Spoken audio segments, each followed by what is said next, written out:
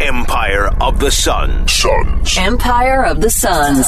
Wet like I'm booked. Wet like I'm booked. Wet like I'm booked. Arizona Sports presents the Empire of the Suns podcast. Empire of the Suns.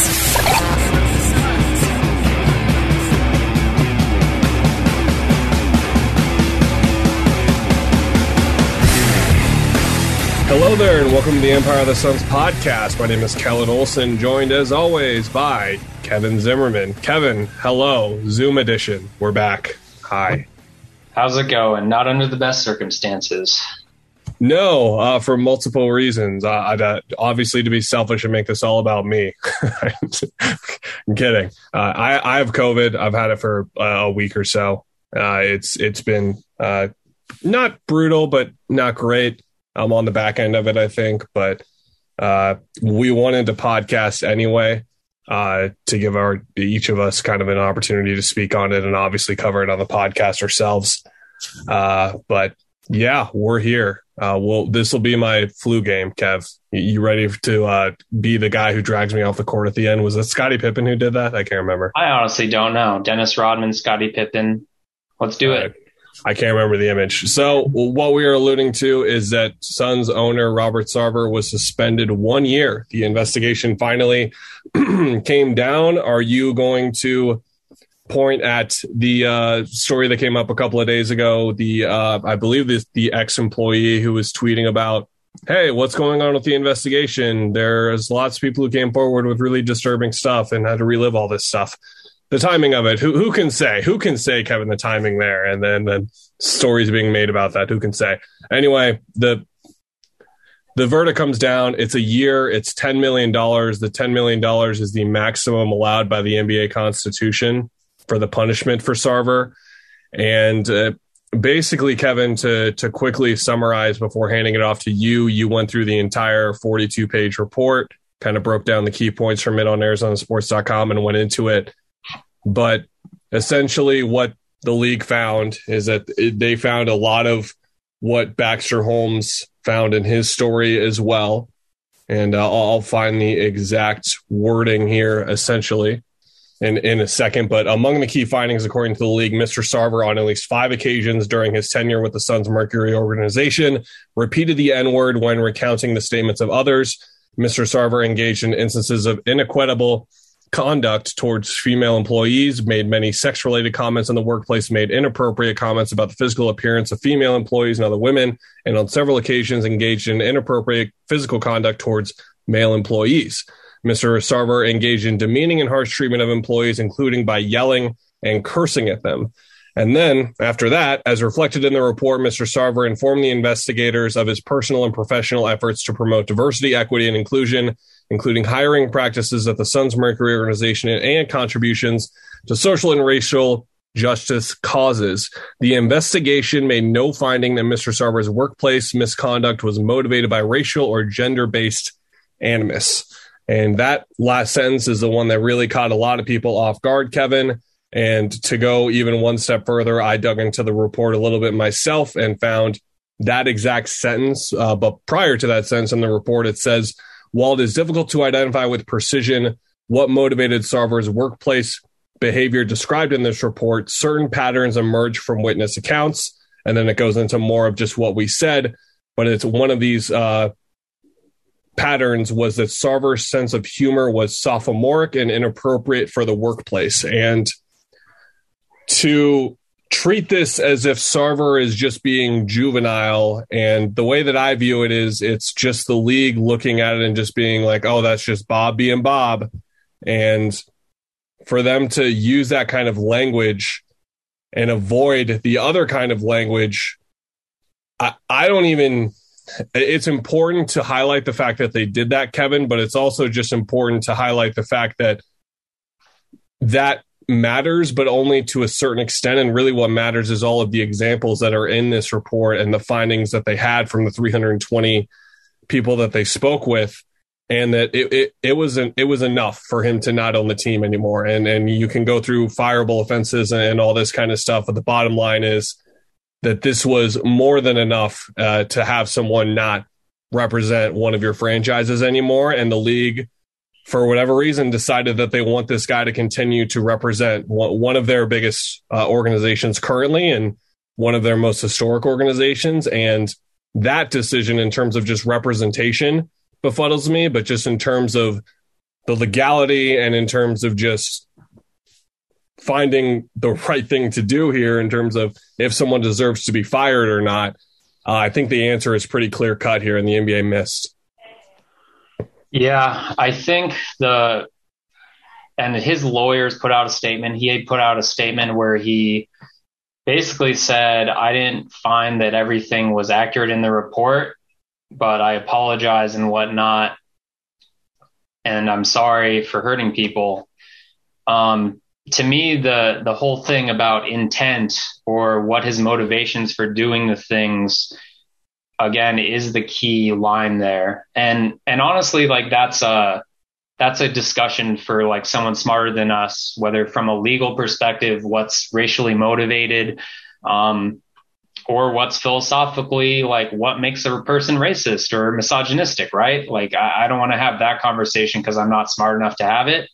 But I think my takeaway from reading 43 pages of it is if there are too many instances of making people feel uncomfortable from any of those perspectives, whether they're Black people, coaches, male employees, female employees,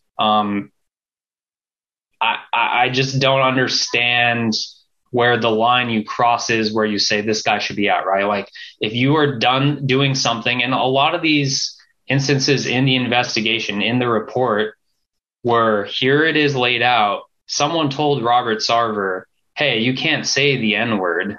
Hey, you can't say that. You made this woman cry and feel bad. She doesn't like working here. And many of the instances where he did it again, especially with the N-word thing, or in the cases of some of the instances with women, he would say, well, you misjudged my judgment, and to one specific witness who said you shouldn't have done that and made someone feel bad. So I don't know where the line is then, where, you know, you think a person is not treating people well, basically. And I don't know where the firing line, I don't know what firing is as an NBA owner versus like you or me. But to me, it's just when you have this many instances, and I can go into the report and I'll go control F this right now. And the word instances shows up so much, and there are lists of different sections of different types of demeaning people or saying something, then it's a trend. So that's what I don't understand about the report. And I think, I guess, going back to the Donald Sterling case, like what he said was very, I guess not very different, but it was different in that he basically said something like associating with a Black person was bad, which is pretty racist. There wasn't something like that, I guess, but I just think from a workplace perspective, it doesn't matter when you make that many people feel bad. So just reading that report, I think that's what I kind of came away with, where it wasn't, you know, certain people, a couple people who were fired. It was also culturally accepted. Some of the things he did, other people were doing it. And lots of those people aren't there anymore. And the Suns put out a statement that said they're trying to change at the request of the NBA too. And they're trying to get the culture right there. And hopefully they're doing it and continuing to change things and get better. But yeah, I mean, I don't know where to start as far as a conversation for like what makes you say what's different than Donald Sterling here, other than just that, I guess, which is, you know, a lot more times where he demeaned people. Yeah, and that's where it gets dangerous in terms of just treating Sterling like that's it.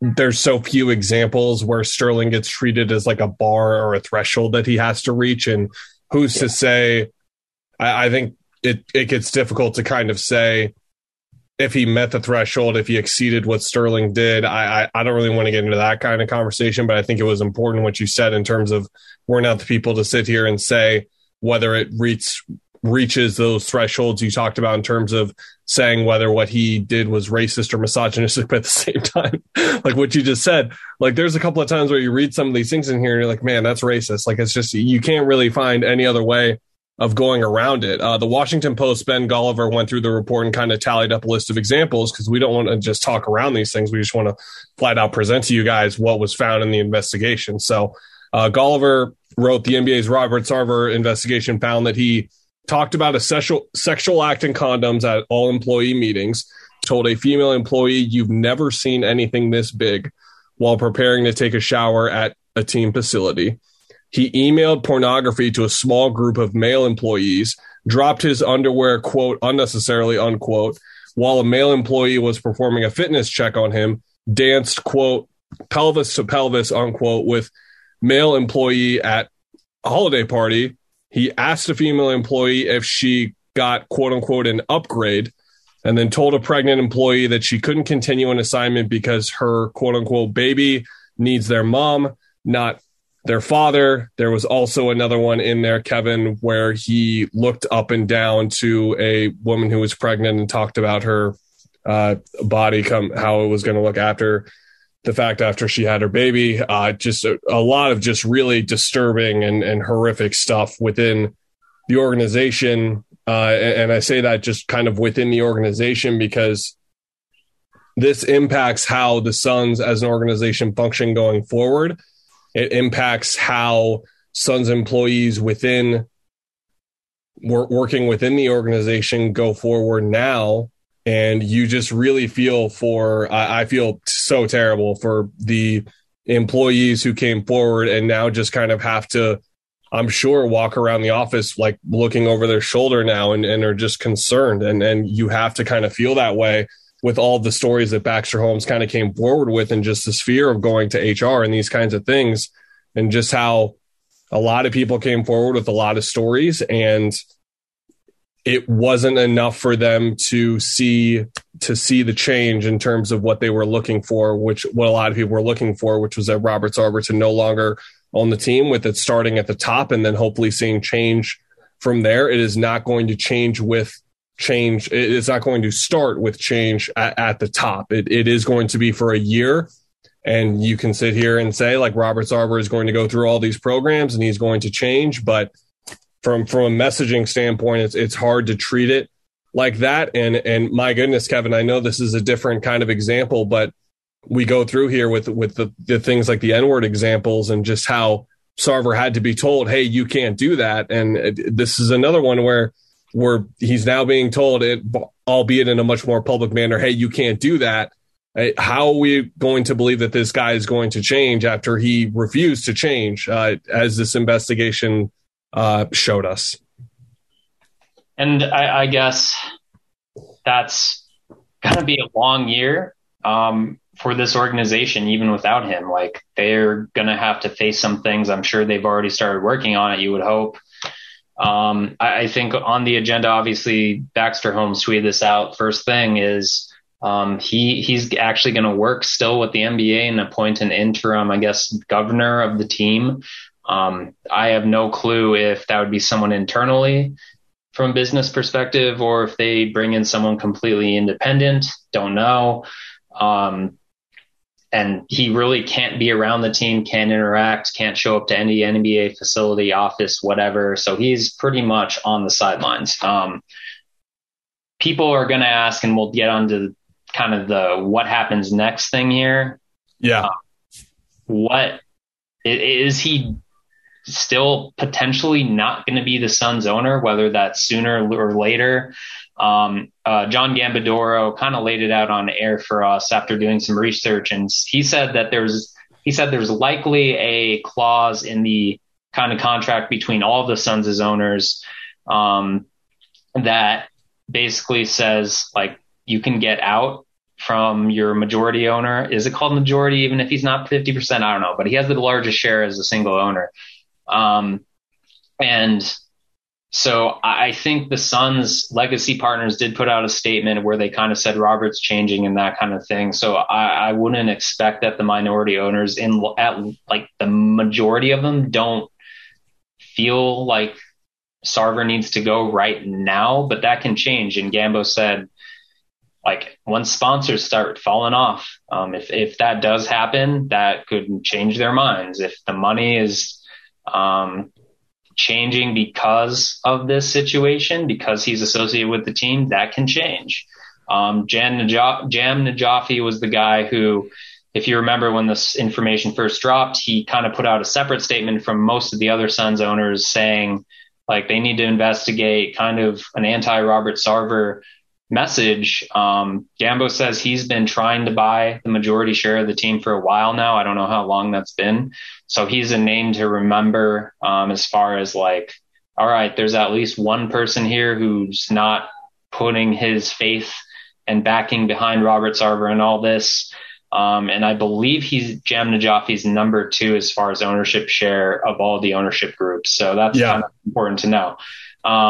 So, there could be that. And then when you get into public, does Chris Paul say anything? Does Devin Booker say anything? I think LeBron James is an important part of this because, by the way, I believe his agent was referenced in the findings, with Earl Watson. Rich Paul was his agent. Rich Paul was Eric Bledsoe's agent. That whole story. And ESPN wrote about it, 6-8 months ago, about just their fallout and how Watson got fired and Sarver was threatening them. And there were racial undertones believed to be in that.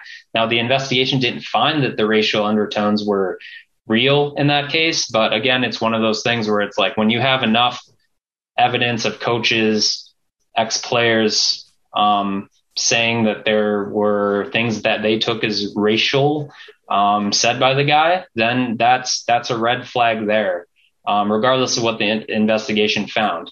Now, I guess I'm going in off in this tangent just to say that I think the powers that be in the NBA, other owners too, could speak out, and this becomes more than just 1-year suspension. But I obviously don't know what's bubbling underneath the surface right now. Yeah, that's the most important thing to outline, is that this isn't over. So there's 3 different elements. Let's start with the most boring one, which is that what the NBA needs to change from this going forward. I think that's really important for us to just not brush over here, because the part that really bothered me, that there's a lot of parts of this report that will bother you when you read through it, of course, but one part really bothered me is that I read through it already, but it says, while it is difficult to identify with precision what motivated Sarver's workplace behavior described in this report. Again, identify with precision what motivated Sarver's workplace behavior. I don't understand why that has to matter, what motivated it entirely. That is where, again, we get into legal semantics and just the legality of everything, and just how you have to find you have to find what you're looking for there in terms of getting the result that we're talking about here.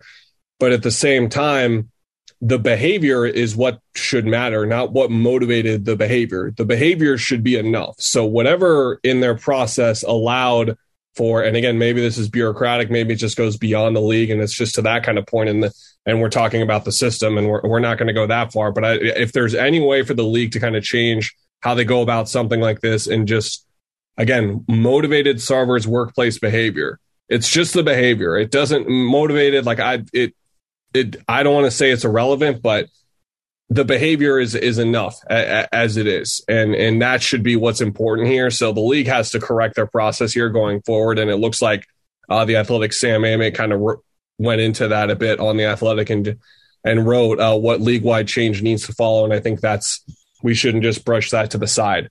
And now it's owners, and that's the second part, Kevin, the other Suns minority owners here, and then it's the players as well, and then obviously the coaches. And just because this thing is not over, and it's just where it goes from here. And the minority owners, I mean, you can say Jam Najafi was just going to Suns games with his friend Colin Kaepernick and just enjoying a Suns game in the middle of courtside seats, Kevin, or you could say that he was making a message and kind of showing a message by going to those games with Colin Kaepernick, who is obviously very vocal in these spaces. So he has been someone who has been percolating behind the scenes for sure in the last year, as Gambo's report spoke to.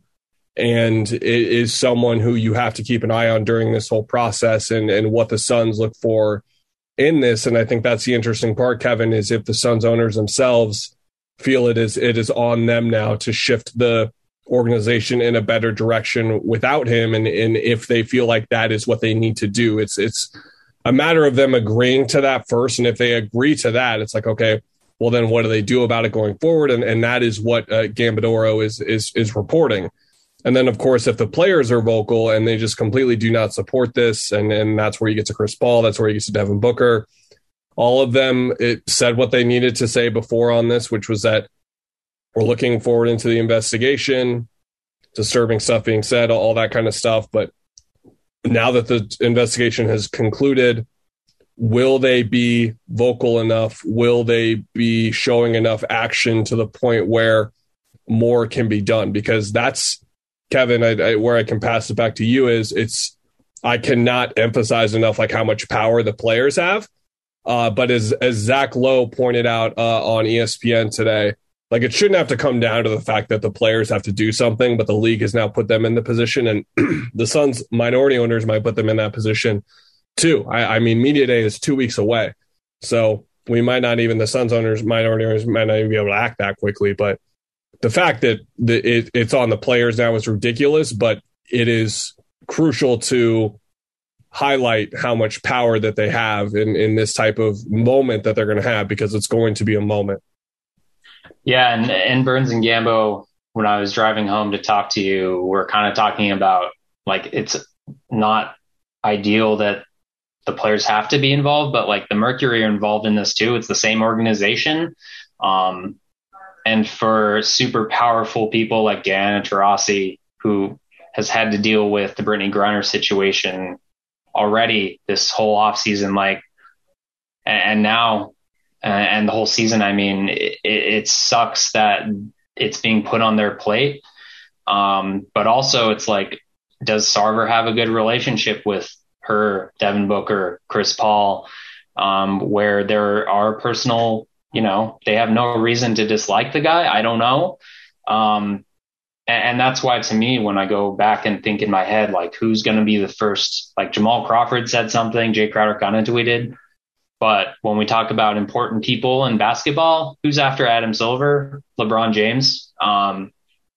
It doesn't seem right that the Los Angeles Lakers guy has to be in the top of my list of people who could maybe make a difference. But he is, just because his friend Rich Paul was involved in that, in dealing with Robert Sarver. So that's kind of where my mind's going. And yeah, it's not fair. It's on the players, but it might come down to that. And like I said, I'm not super confident the minority owners right now are feeling super anti-Robert Sarver just based on the messaging we got through a couple emailed statements. Yeah, and this is where you kind of retrace your steps, right, and go back to when this all originally dropped and who distanced themselves, who didn't. It was really, Kevin, it wasn't anyone else, right? It was just Najafi at the time. That was pretty much it. I believe there were a couple more. Gambo said there were two other ownership groups left off the message, the statement of support when this all came down. So there, if you remember, there was a statement sent through the Suns ownership groups that was maybe 12 or 13 owners, I might be wrong on the numbers exactly, but who were saying we support the investigation, but also we support Sarver in all this. And there were a couple guys who were not on that. And then there was Jam Najafi, who put out his own statement that was kind of obviously the other side there. Yeah, it goes really low on the list, Kevin, in terms of what comes from this and the NBA's decision and the effects of it and all that kind of stuff. But obviously at the top, just like what's right and what deserves to be done and all that. But what the NBA has ensured is that this story is not going to go away anytime soon. This is going to be in the news cycle for at least a calendar year now, guaranteed, a year plus now. And then beyond that, of course, it's going to be over them for a while now. And we'll see how much changes from now to then. We'll see how much goes on. Maybe Robert Sarver won't be owning the Suns by then. And that's something, as a possibility we had to discuss and got into, but the league was the first step here, and they did not get there, but there are other avenues that we talked about there and we hit on. Anything else that you wanted to say before we head out? No, I mean, it's just changed. I guess there would have been the same questions, not the same questions, but questions about the investigation, but it's changed media day, which is September 26th, correct? Which I believe is a Monday. And that's going to be a whole lot of non-basketball stuff. So get prepared for that, my man. Yay, my favorite thing. Love it. All right, everyone. Thank you so much for listening. We will be back then. Shoot, I guess next week we will kind of preview the season, or not really the season, but just key talking points going into Media Day, which of course will be more on the Robert Sarver front. We didn't mention this, but there wasn't really anything to mention. Jay Crowder tweeted wow with the brain exploding emoji kind of thing. Jamal Crawford tweeted a few things, but outside of that, no player social media reactions or anything like that to kind of get into. Maybe there's more of that to get into next week. Who knows? But yeah, we're back, buddy. The season has kind of officially started now, unofficially 2 weeks before Media Day, but we're back into it. We'll be back every week here for, gosh, whatever it is, 9, 10 months, 8 months, 7 months, however long the season goes. We'll be here, and we'll talk to you guys next week. See you then.